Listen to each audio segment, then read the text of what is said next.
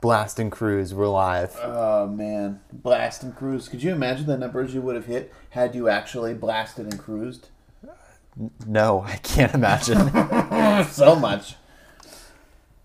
We're just sipping and scanning here.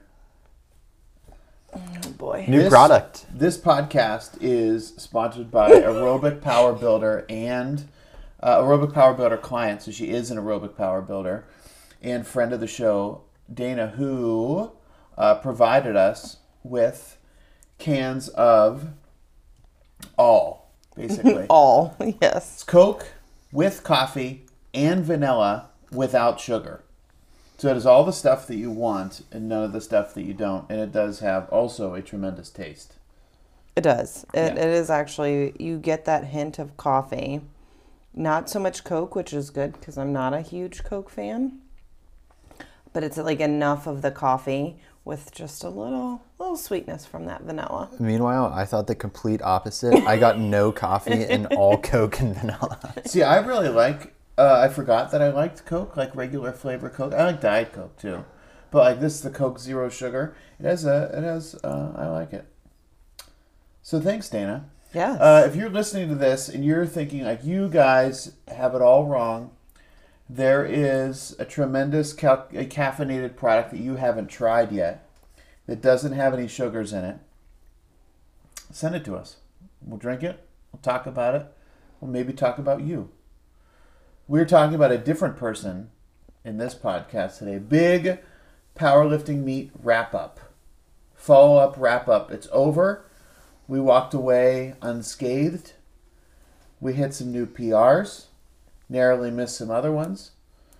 We're going to talk a little bit about training, takeaways, what happens next, all that kind of stuff. And I think so the interesting thing is this is applicable to everybody because even if you aren't interested in competing in strength sport, you have to constantly reevaluate your programming and sort of what you're going to do next. Or you don't have to, certainly. You can just progress randomly, but it is sensible to evaluate what you've done, where you'd like to improve, and then use those things to inform your next program. So, first take, tell us a little bit about it. How did it go yesterday?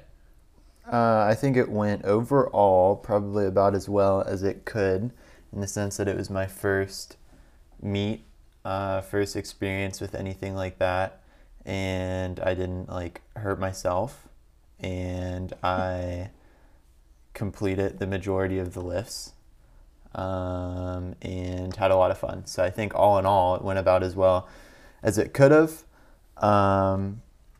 In terms of numbers, squat being first, I hit a little PR there, so I ended at 414 pounds, which was 187 and a half kilos. Then bench was 231 pounds, which is 105 kilos, and then deadlift is 451 pounds, which is 205 kilos. So not a PR on bench and deadlift, but still happy with my performance on those. Yeah, not real far off of your PRs. No, and I think that's kind of the one takeaway from this is that you kind of go into it almost expecting that you're maybe going to PR everything because you're at the end of a cycle, but a lot of it's not that common. It seems to PR all three in that setting. You know what I mean? I think a lot of people have quote unquote gym PRs and that's their kind of all time, and then meet PRs are a different story. Yeah, I think that's an interesting thing. So you could look at that and I'll be interested to hear what you think about this. So there's two factors there. Right, so a gym PR can be very valid if you have somebody who knows what they're doing and knows what they're looking at sort of judge you, so to speak.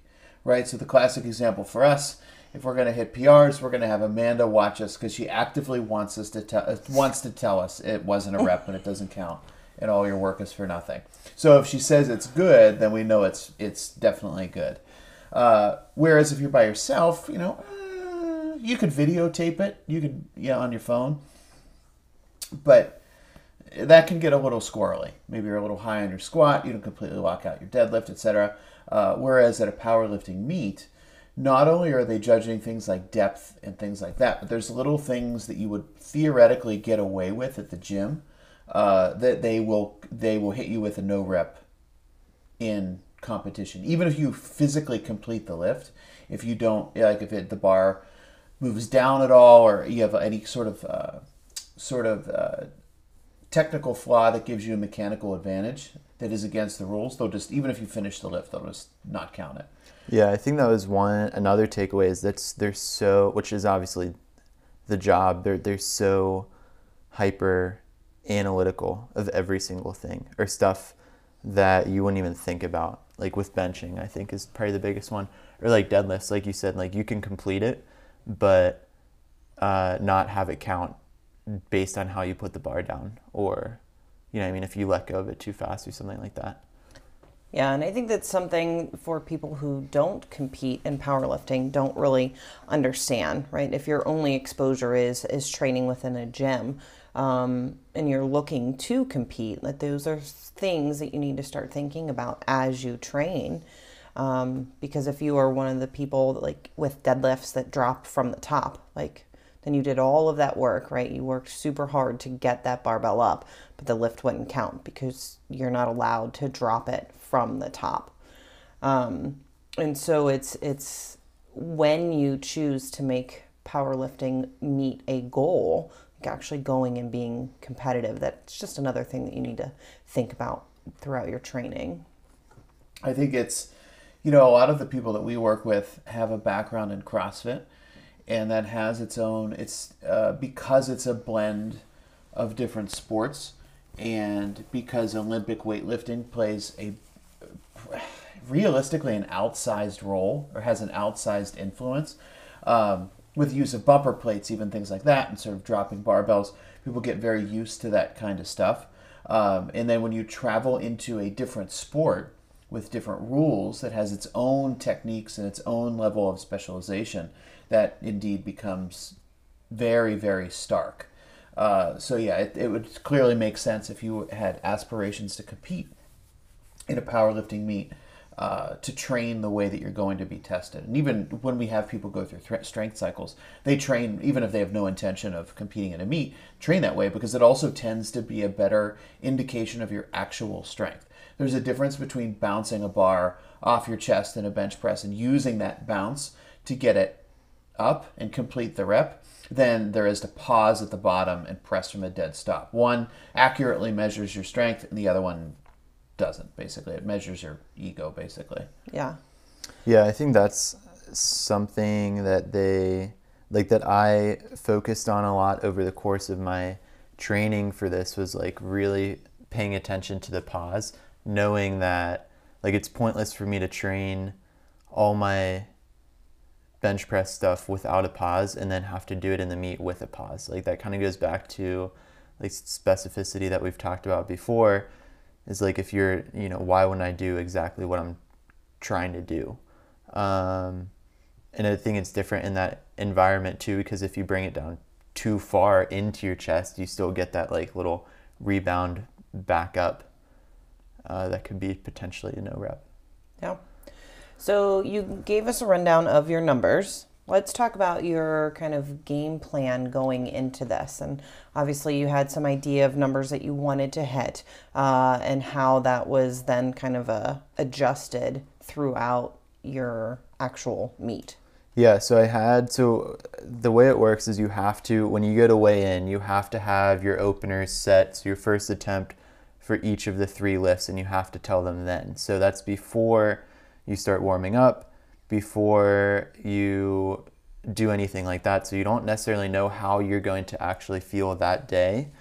So you have to take that in consideration, knowing that that first attempt is something that you can almost definitely hit 99% of the time. So I chose something obviously that's challenging, but still relatively conservative. So we can, I guess, start with squat. So squatting, I felt really good throughout the whole cycle. So I knew that I could get around my PR or maybe past that.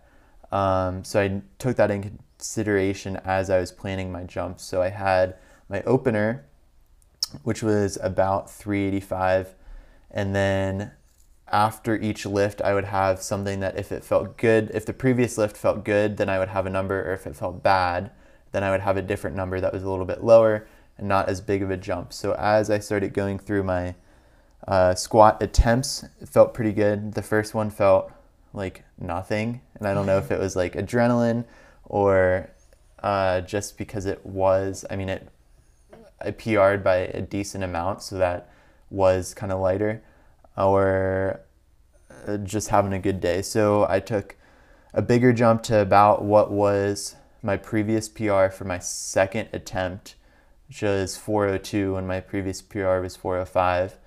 And that felt good, so I thought might as well kind of go for it and jump to 414 for my last attempt, which also felt pretty good. So looking back on it, probably could have gone like 420 at least, maybe 425, but that kind of gives me a point to start for next time, knowing that I can be a little bit more aggressive. So let's back up a little bit, because you mentioned it really briefly. So the first piece of the puzzle when you arrive at a meet is was checking in and then getting measured for your squat settings.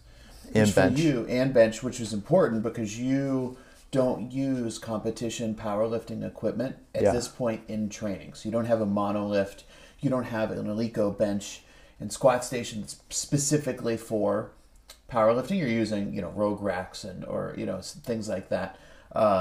So we do that.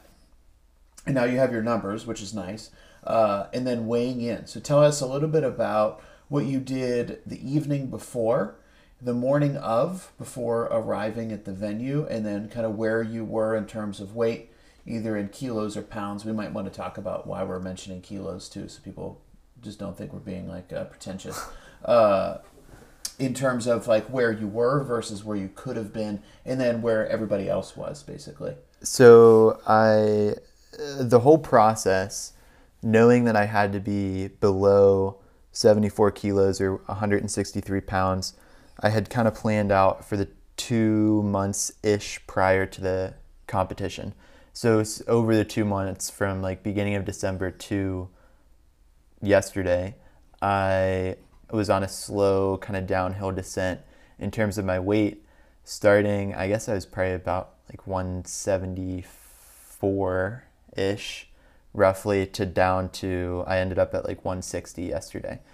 So obviously pretty dialed in terms of my nutrition over the course of the past couple months, but then kind of the past week or couple days before, I was just hyper conscious of everything I was consuming in terms of amount, obviously, but then also in terms of like water and salt content, because I didn't want to come in carrying a bunch of extra weight in terms of water, just retaining water from eating a lot of salt. So probably 2 days before, I was pretty conscious of that. And then the day before and the evening before, I kind of slowed down my water consumption through the afternoon and evening, and tried to not necessarily like dehydrate myself, because I was actually a lot more hydrated than I expected to be, but kind of get as low as I could in terms of the amount of water stored in my body.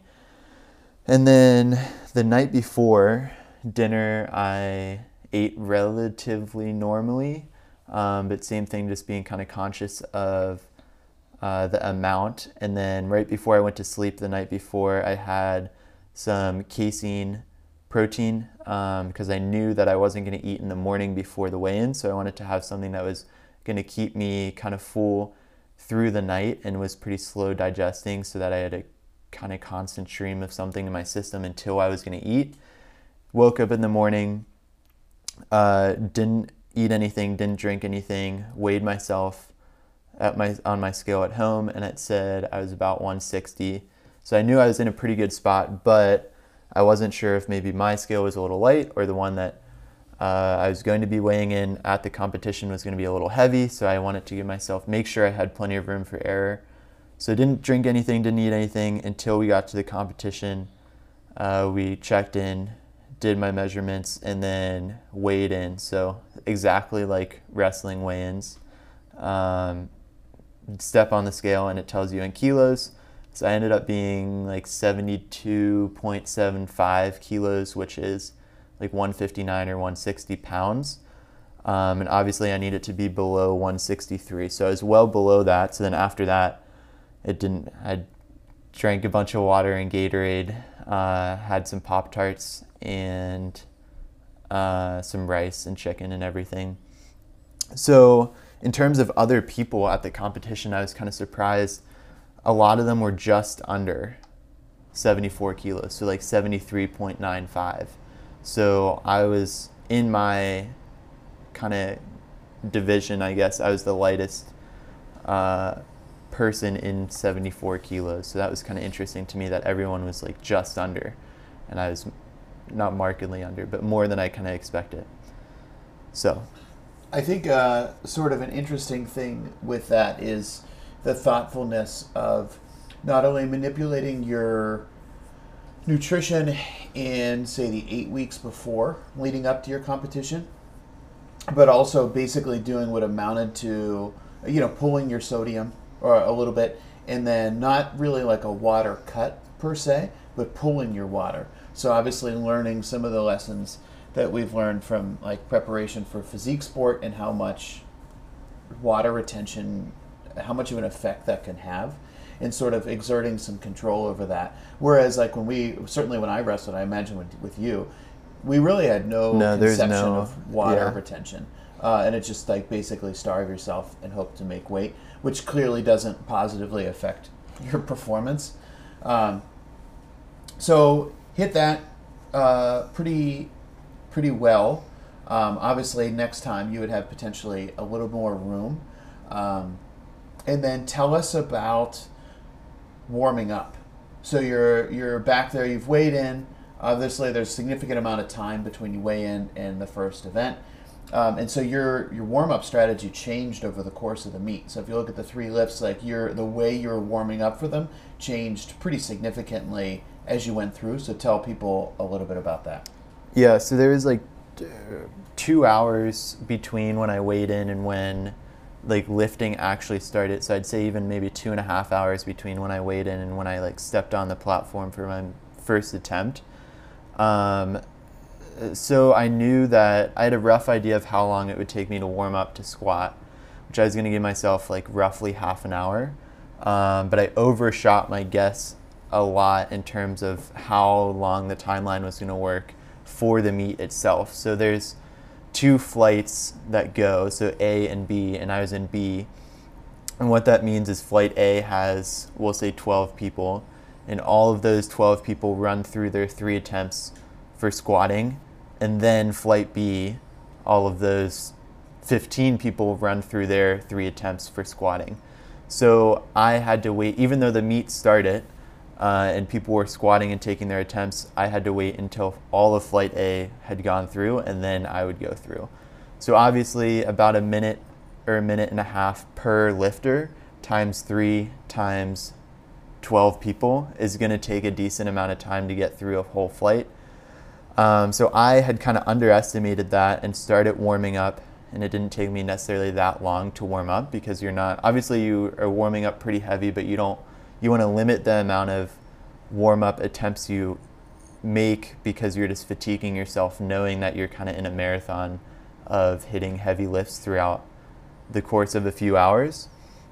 So I had kind of jumped the gun a little bit and realized I warmed up a little bit too fast, so then I had to slow down and end up taking like 8 to 10 minutes between warm-up attempts, and then finally was able to get up and go. But in terms of jumps, I was taking pretty, I guess, like liberal jumps in my warm-ups because I knew that I had to conserve some energy. So it didn't make sense for me to go 10-pound jumps all the way up to 385 because I was just wasting energy at that point. So tell us, pick a lift and give people a sense, because I think this is an interesting takeaway just for people in training, is they're not entirely sure how to take jumps, right? And obviously it's fine if we're there with them, right? Because we can dictate their jumps or we can write it in their programming.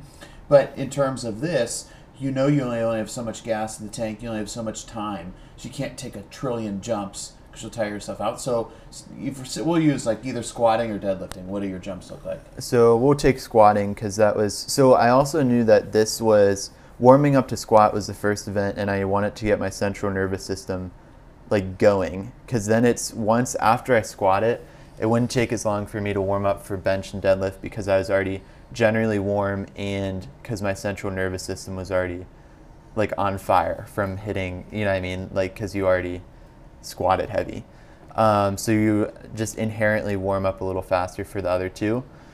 So for squatting, I took relatively normal jumps as I would when I am training. So I went 135, hit probably 8 there, 185, hit 5 there, then 225 for 3, 275 for 3, and then 315 for like 2, 335 for 1, 365 for 1, and then I think I hit 365 again to keep myself warm, and then I went out to the platform and did 385 for my first attempt. So maybe a little bit faster than I would usually go in training. Maybe I would go skip the 335 and go 315, 345, 365, 370, 385, but I knew that I wanted to save that attempt, and I knew 385 wasn't going to be super troublesome for me, so I figured I would err on the side of saving some energy. Yeah, cool. So, do you have a question? I don't have a question. Interested. Obviously, you were there and I was not, and so it's just interesting to see how like you approached your warm up behind the scenes, because obviously, as you alluded to, like it's a little different than what we would do in our normal sessions in the gym. Whether that's different amount of weight jumps that you're making, or different number of reps that you're taking. I'd say because squatting is such a strong movement for you, that process, or understanding that process and knowing how to get to there, is pretty comfortable. So for me, I think I'm more curious about something like bench that is a weak point for you, how you addressed that differently. Because obviously having your upper body warm compared to your lower body, like two different things, and that's purposely why they do it in that order. But what was your approach with bench? I'd say generally similar, but I got a little bit more cautious as I got heavier, knowing that like bench is a weak link for me, and I hasn't been feeling that great in training. And I knew that like my opener would be fine, but then after that, I didn't necessarily know what was going to happen because it kind of just depends on the day. So I took similar jumps, but probably less reps, kind of being generally warm, like I said, and then knowing that I wanted to save as much energy as I could for my actual attempts and then for deadlifting as well. So I hit, I think 180 or 135, like 155, 185, and then just singles at 205 and 215, and then I took my first attempt at 225. Knowing that I like was only going to warm up so much, and it was like I'm kind of putting all my eggs in one basket. Like I knew it was either going to be a good day or a bad day, and it was going to go one way or the other. So with regard to that, there's some nuance in terms of choosing your openers and choosing how you're going to jump. That again is very different from training, whereas if you make a mistake there, you could adjust it. But in this situation, you can't. And so that's maybe something for people. And obviously watching competitors who miss their openers are in a really rough spot, because then they have to try to come back. They can't drop down. You can't, yeah. Tell us a little bit about that. So whatever weight you declare, whether it's for your opener or after your opener, so when you hit a lift, as soon as you put the bar down or re-rack it and step off the platform, you tell them what you want for your next lift. So like I said initially, you have like an idea of like, if this felt good, I'm going to do this. If it felt bad, I'm going to do this. So before you're even going for one lift, what the next lift is probably going to be. because as soon as you're done, you have to tell them what you want for your next one. So if you miss one, you can't go down and wait to attempt a different weight. You have to, your next attempt is that same weight that you just missed. So obviously you're going to be more tired, and then it's kind of like a mental game too. You're like, well, I missed it once. Like, am I really going to get it this time? Which obviously does happen. I think some people did do that yesterday where they got it on the second try. But that's kind of the game you have to play, because you can only go up. You can't go down. So, go ahead. So I think that's, kind of the good point of, having a coach in this situation. Because obviously, like, how you feel, but in that moment you like can get caught up or get lost in your own thoughts on like, well, I failed this. Now, like, what do? I don't know that I can hit that. And depending on how many people are in your flight, like, you could end up getting a clock set for 2 minutes, and like you then have to go again within that 2-minute time frame. Or there could be somebody else that's going to attempt that same weight, so you get a little bit more time. So it is a point where you really have to take the time to like control your mentality at that point. Because if you get caught up in it, and you've seen this, right? Like, you see somebody who misses a lift, and then everything after that is just fail, because you don't know what to do at that point except hope that you can make it. So you made all of your squats, all 3 attempts. You made your first 2 bench. Yeah. Then failed your third. What happened after that point? Like, how did you feel? Well, I think we can start by like kind of talking about like you mentioned like the mental side of the whole thing, because obviously like there's way more emotions and like feelings that play into it than when you're just in training. Because when you're in training, like, when you go to hit a heavy lift, whether it's like 95% of your 1 rep max or a new 1 rep max, you kind of inherently get a little nervous or excited, or there's that kind of adrenaline rush. But that was like completely amplified yesterday, because you're doing it in front of people. It's heavy. You're in kind of like, it's a competition. Like, the point is to compete. And there's so many things that you have to pay attention to in terms of like form and technique, so you don't get no repped, and following the command. So for all of the lifts, the chief referee is telling you what to do in terms of when to re-rack the bar, when to take the bar out, when to pause, when to press, when to, all this stuff. So I was like super anxious and had a ton of adrenaline with squatting, because it felt good. And I was like, it was the first time I had done anything like that. So you obviously are like kind of riding that high. But then like as soon as I got done with all of my squat attempts, because they felt good, you almost can't, like, you're like so amped up. And I think like when you came back to like talk to me after like each lift, like you almost like can't talk, because you're just so like out of it. So that kind of wore off as the experience went on. So coming out of benching and then missing my third one, I kind of went into the third one almost you probably shouldn't have this mentality, but like expecting to miss it, just because the second one felt a little bit heavy, and the third one was like so close to my 1 rep max before, and it just hasn't been feeling great in training. So I kind of had that mentality going into it, and wasn't necessarily surprised that I missed it, and was like, I knew this was going to be my weak link, so just move past it and go on a deadlift.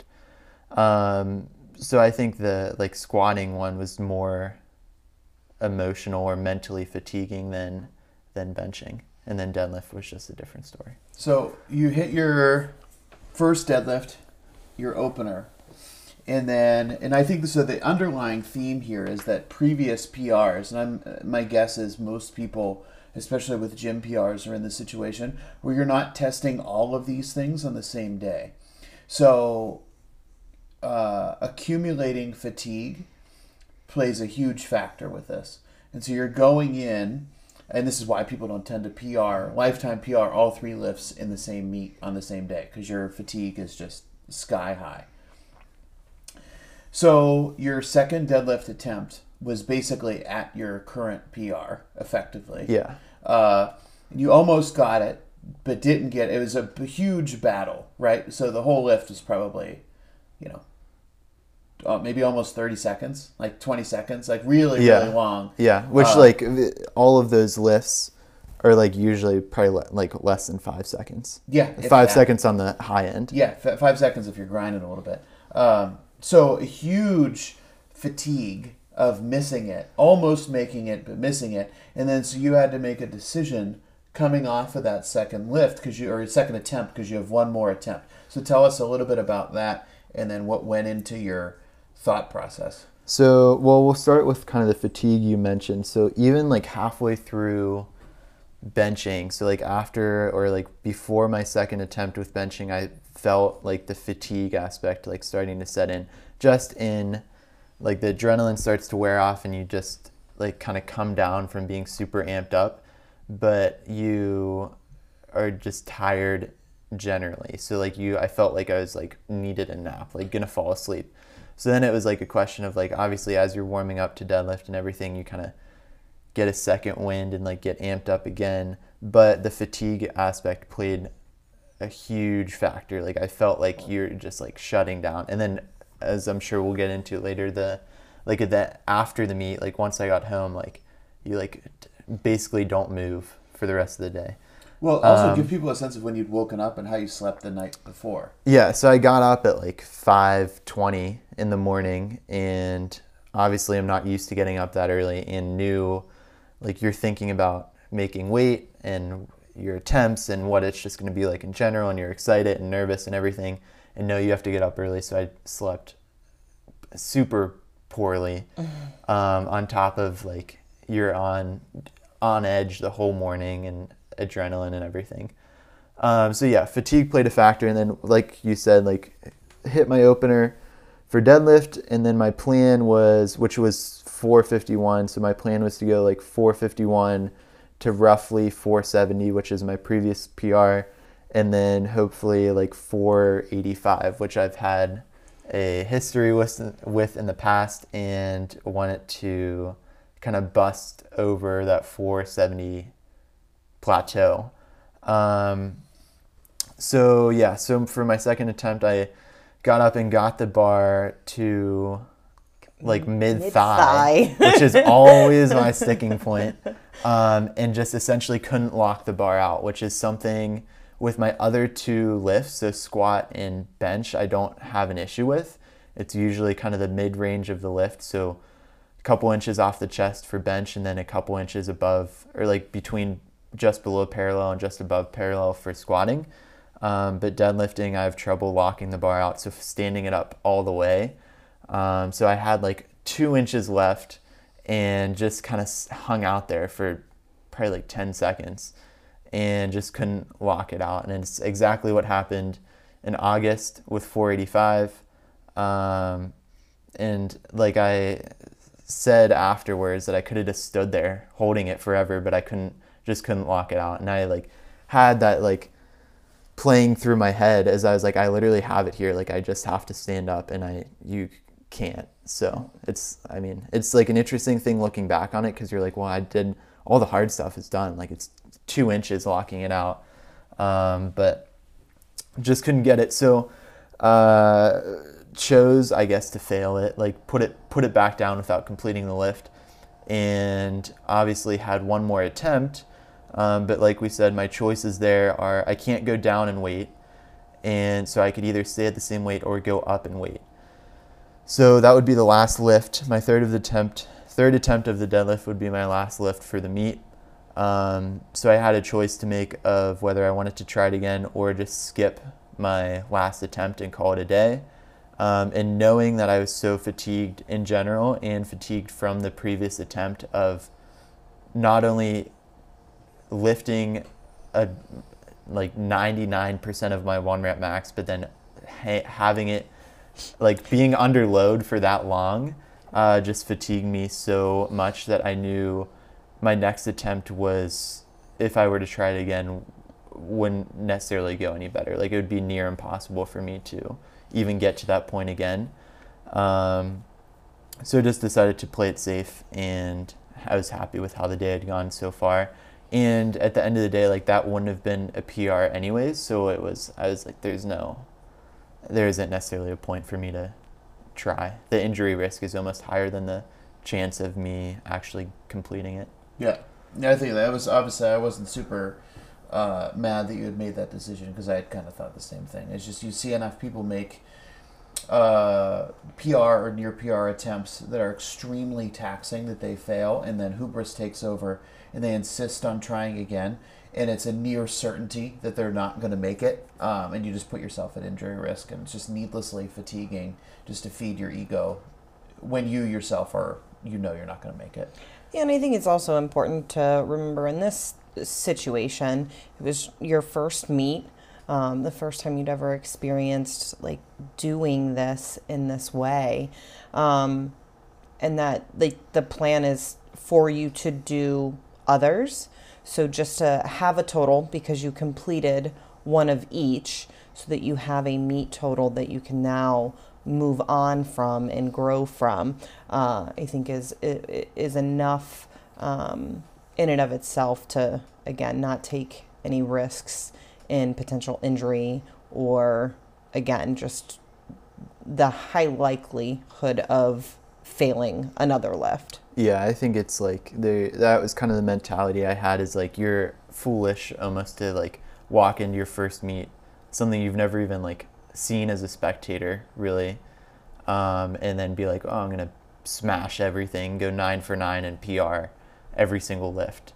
So like I said, I was like completely satisfied with how things had gone so far, and I was happy to call it a day at that point.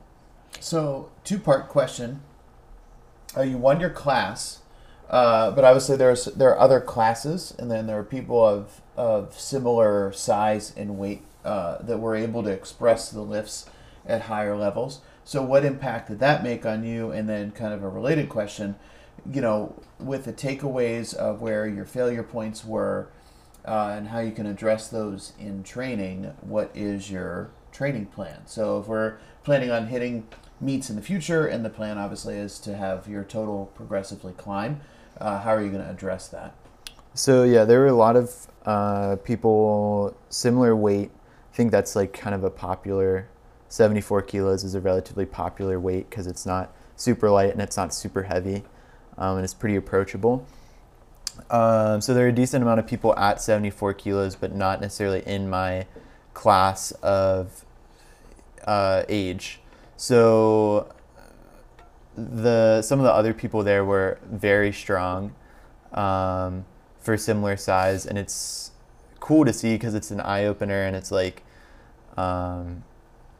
humbling, because you get used to seeing like your world and your group, and you're like, oh, I'm pretty good at this stuff, but then you start to see areas where you are pretty good, so squatting for me, and then areas where you're not very good, maybe more bench, and then a little bit deadlift as well. But it's also, so it's like cool to see, and you're like, that's extremely impressive, like some of these kids are very, very strong, but it also is kind of like, well, at the end of it, like, if they can do it, then so can I, if you kind of dedicate the right time and thoughtful training towards it. So that was humbling, but also exciting to see, because it kind of gives some new goals to shoot for, and things that I can work on in terms of how kids go about warming up, or how kids go about technique for different things, and all that sort of stuff when they're seasoned.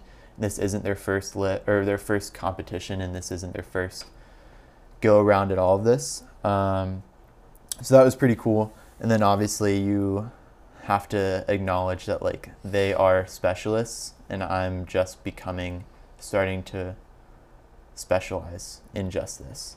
Yeah, so in terms of moving forward, pretty happy with where my squat is at, and we'll just try to keep that rolling how it is, because like I said, I think I had a little bit more in the tank.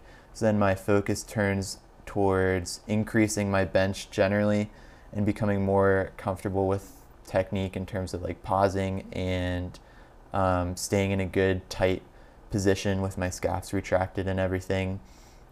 And then deadlift, probably going to switch up my technique a little bit to pull sumo instead of conventional, because we've started to realize that that's maybe a little bit better of a more of an advantageous position for me and my body type, and then just also how I'm where my strength lies in terms of like proportionally with my just how my body is built.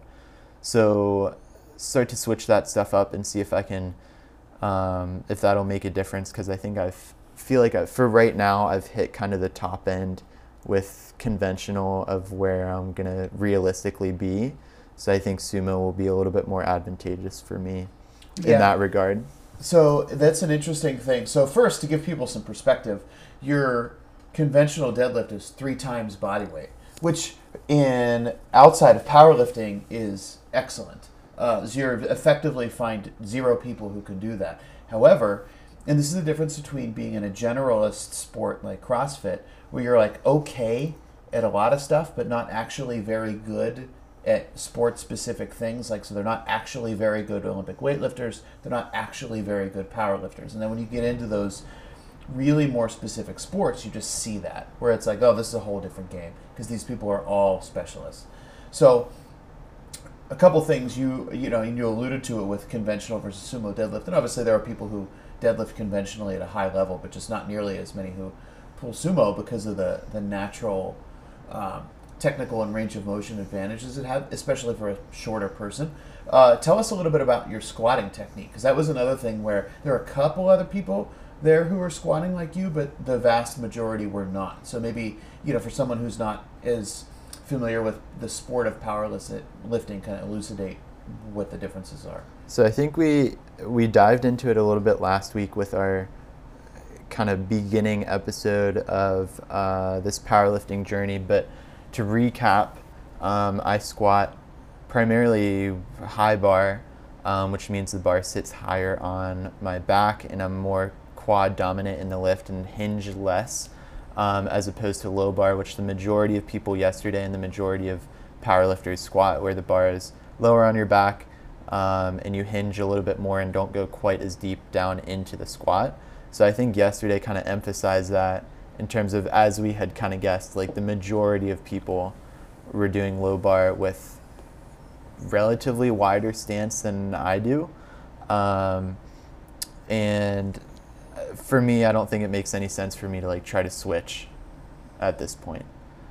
It would be hard within training to train at high intensities with a new technique that would fall into the range of dangerous. Yeah. So that was just kind of interesting to see that effectively everyone does that, with an offhand few who were high bar. So we also talked last week about equipment, assistive equipment. And obviously you were in the raw category as far as like your weight belt. Do you see that changing kind of as you continue in this sport? And will you play around with sleeves, different, like that, like different divisions as far as that's concerned? Are you thinking as of now, raw is where you'll stay? So I think, yesterday I learned that I was about as raw as one can physically get, other than the belt, because I didn't have, everyone else was wearing knee sleeves, wrist wraps, chalk on their back. Lifters in many cases. Lifters, yeah, which doesn't make any sense. Like, lifters to get to parallel blows my mind. It literally blows my mind apart, because I wore flat shoes and got way below parallel.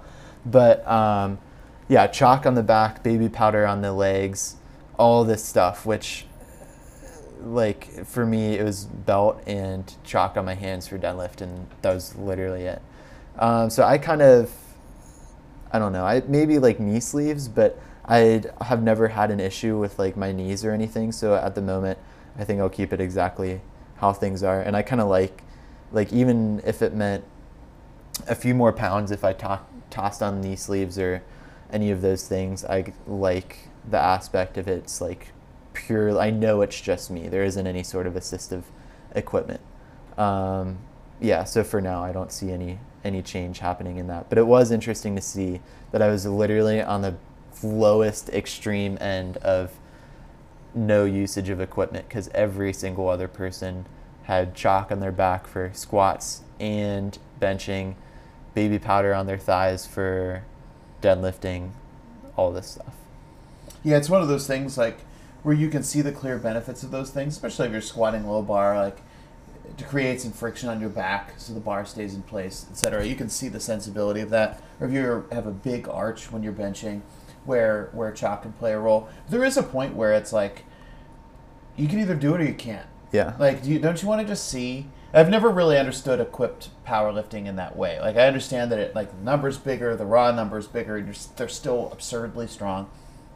But wouldn't you want to just see what you can do without assistive equipment? But of course, that is a matter entirely of opinion. So, switch to sumo, stay with high bar, continue to work on bench pressing. There's obviously some things that we'll be able to look at in terms of bench press technique, because you really bench press in all ways in what we would kind of call medium grip hypertrophy style bench press. Yeah. Whereas the huge majority of people where we would consider to be wide grip, and they're just good at it because they're used to it, with a much bigger arch and a lot more leg drive than you were able to get. So it's just one of those things for us to look at in your next training block of how we're going to get more leg drive. Maybe we throw a little more arch in, play with your hand position, in the hope of getting some more there. Yeah. So I think that's the plan moving forward. We'll probably look at a meet in a few months from now. So the next couple weeks will be a little bit like a deload, but kind of just lower intensity and volume, but still moving and going through the motions just to let things kind of reset and relax, obviously, after like a extremely high intensity day and then a couple weeks prior. And then after that, we'll just go back into it and kind of execute the things moving forward. I think it's one of those things, I was thinking about it yesterday though, and I kind of texted you that it's exactly what we've been talking about of like you always have like even I was still on yesterday and I'm already thinking about that's already in the rear view mirror, like already thinking about the next time or already thinking about like Monday, what am I going to change? Yeah, and I think it's important. I mean, because at the end of the day, especially you found that you enjoyed it, right? You didn't show up and get out there and be like, this is not what I want to do. You actually enjoyed it. So it is always important to kind of look towards the future, whether it is that you plan on doing a meet or not. Obviously, like we've had discussions and you want to do another one. But even if it was like, yeah, I plan on doing one, but maybe like next year, right? Like because you're changing up your stance, you're doing some of these other things. And so it's always important to have a goal and always to think like there will be a next time. And so everything that you're doing at this point and moving forward is preparing you for that. It's not like, all right, I'm just going to kind of willy-nilly go through training just because I enjoy exercise, so I'm just going to do this and I'll do a little of this. Like there's still a plan. You're still moving forward, whether a meet is 8 weeks from now, 8 months from now. I think it kind of like lights the fire a little bit too, because you like now twice with deadlifting I've gotten like stuck in the same spot and like that's kind of like obviously part of the reason switching to sumo, but just you're like, well, okay, there's a reason. Like I like squatting in training way more than I like deadlifting. Like it's not necessarily as fun for me to deadlift in training, but you're like, okay, well, I'm not getting stuck in that spot again. You know what I mean? And same thing with like all that other stuff is like seeing the other people who are my size but stronger. You're like, okay, well, like let's get after it a little bit. A statement and then a question for you. So there's a kid very similar to you in size who was just in a different division, hair's breadth away from setting like an American record for squat. Yeah. Like, truly strong. Like people think they're strong, and it's like you see people like that, and it's like you're not strong at all. But so that can make the whole thing sound unapproachable. And my point is kind of the opposite. So what you've competed competitively. You've engaged with competitive soccer, rowing, fitness sport, Wrestling, lacrosse, and now powerlifting.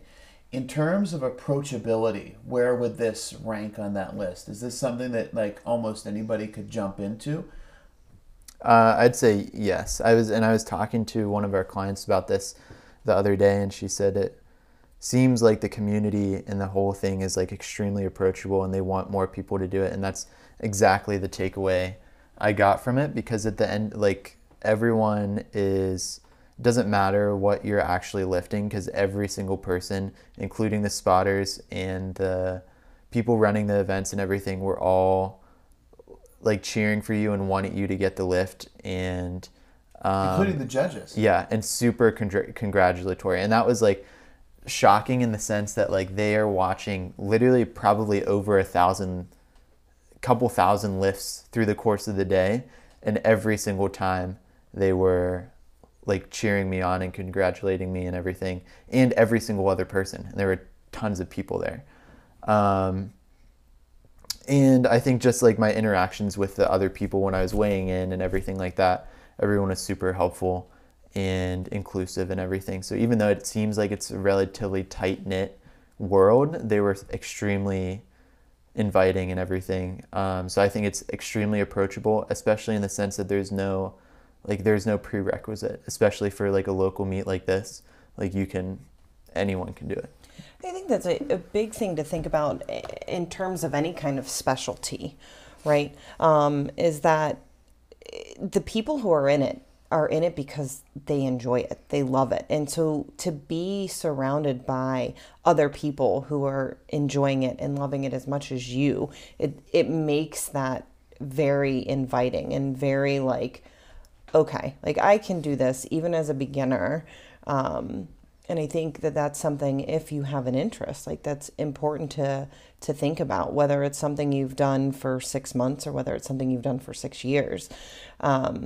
If it's something that's passionate, something you are passionate about, that why not give it a go? Because at the end of the day, it's not, people aren't going to be there like trying to tear you down, like tell you, oh, that's what you're going for in your lift. Why would you do that? They're like, no, that's what you're going for. Like, that's awesome. Like, good luck.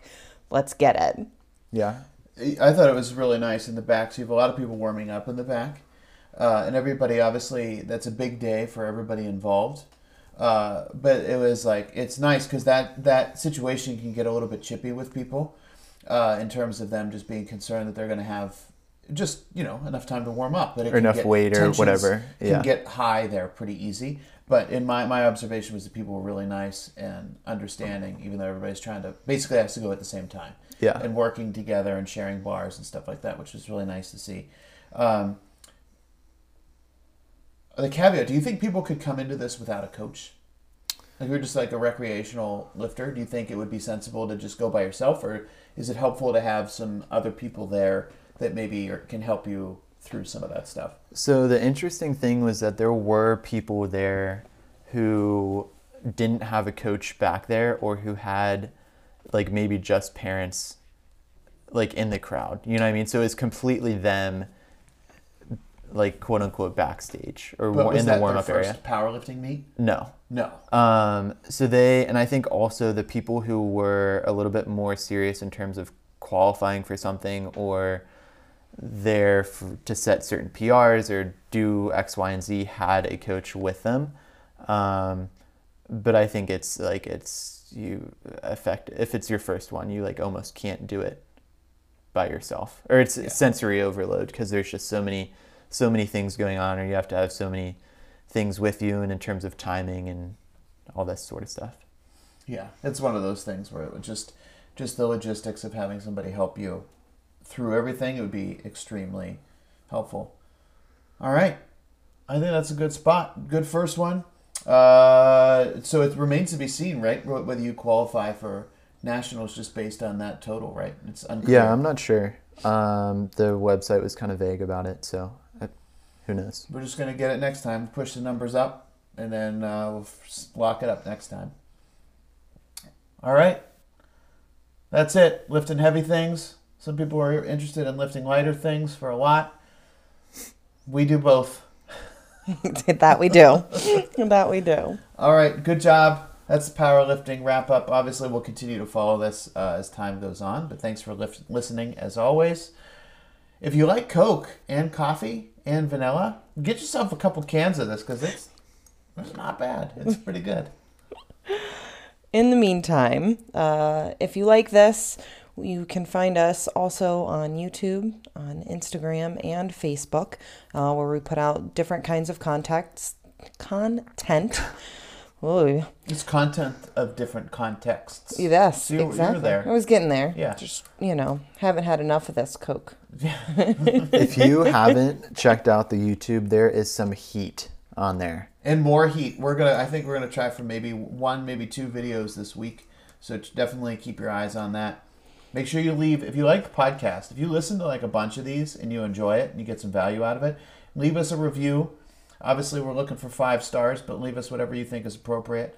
That is extremely helpful for us. And the goal is for more people to have better access to good information. And so every time you leave a review, that helps maybe someone else discover this and maybe they can derive some benefit from it. Yep, same is true on all platforms. You can like, follow, subscribe, rate us on all of them. And again, it helps us out, and we appreciate you guys taking the time out of your day to listen to us. Sometimes just talk about each other.